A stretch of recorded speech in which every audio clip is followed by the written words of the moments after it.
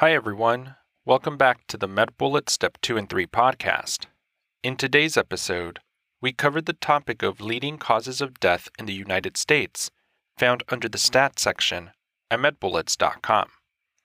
Let's begin by discussing the leading causes of death in the United States by age group.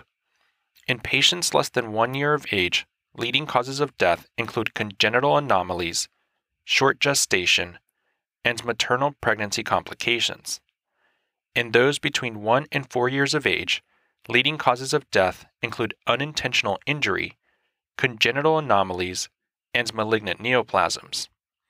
In those between 5 and 9 years of age, leading causes of death include unintentional injury, malignant neoplasms, and congenital anomalies. In those between 10 and 14 years of age, the leading causes of death include unintentional injury, suicide, and malignant neoplasms. In people between 15 and 24 years of age, the leading causes of death include unintentional injury, suicide, and homicide.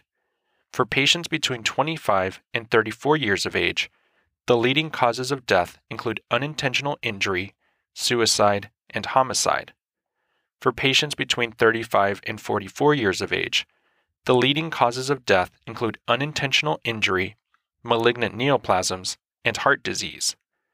For patients between 45 and 54 years of age, the leading causes of death include malignant neoplasms, heart disease, and unintentional injury.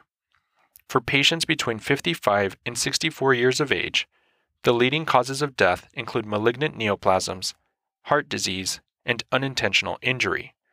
And for patients 65 years of age or older, the leading causes of death include heart disease, malignant neoplasms, and chronic lower respiratory disease.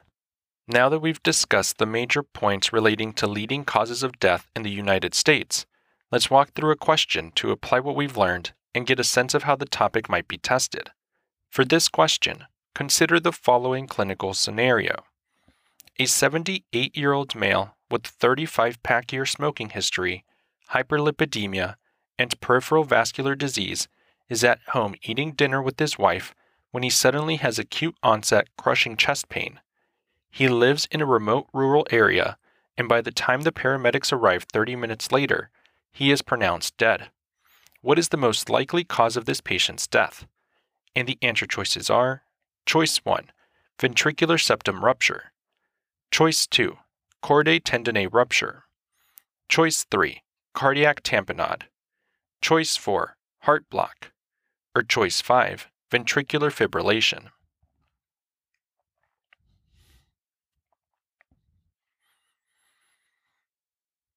The best answer to this question is choice 5, ventricular fibrillation. This patient with advanced age and multiple risk factors, particularly peripheral vascular disease, most likely had an acute myocardial infarction. Ventricular fibrillation is the most common cause of death in patients with acute myocardial infarction.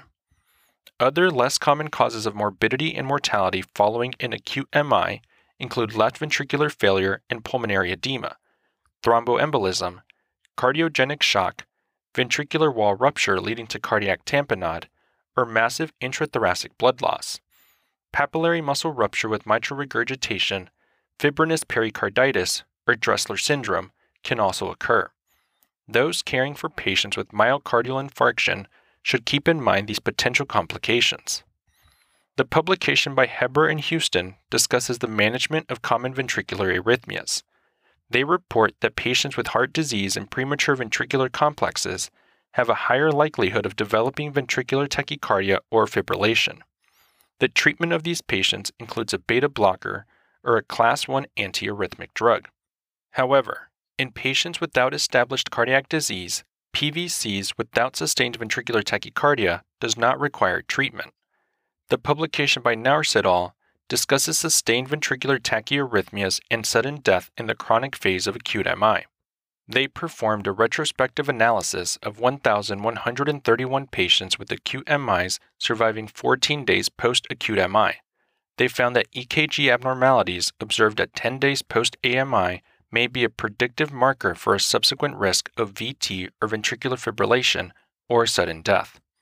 Let's also discuss why the other choices are incorrect. Choices 1 through 4. These answer choices are all possible sequelae of an acute myocardial infarction, though they are less common than ventricular arrhythmias. That's all for this review about leading causes of death in the United States. We hope that was helpful. This is the MedBullets Step 2 and 3 podcast, a daily audio review session for MedBullets, the free learning and collaboration community for medical student education. As a reminder, you can follow along with these podcast episodes by reviewing the topics directly on medbullets.com. You can listen to these episodes on the MedBullets website or phone app while reading through the topic. If the MedBullets podcast has been valuable to you, we'd be thrilled if you considered leaving us a 5-star rating and writing us a review on Apple Podcasts. It will help us spread the word and increase our discoverability tremendously. Thanks for tuning in. We'll see you all tomorrow, right here, on the MedBullets Step 2 and 3 podcast.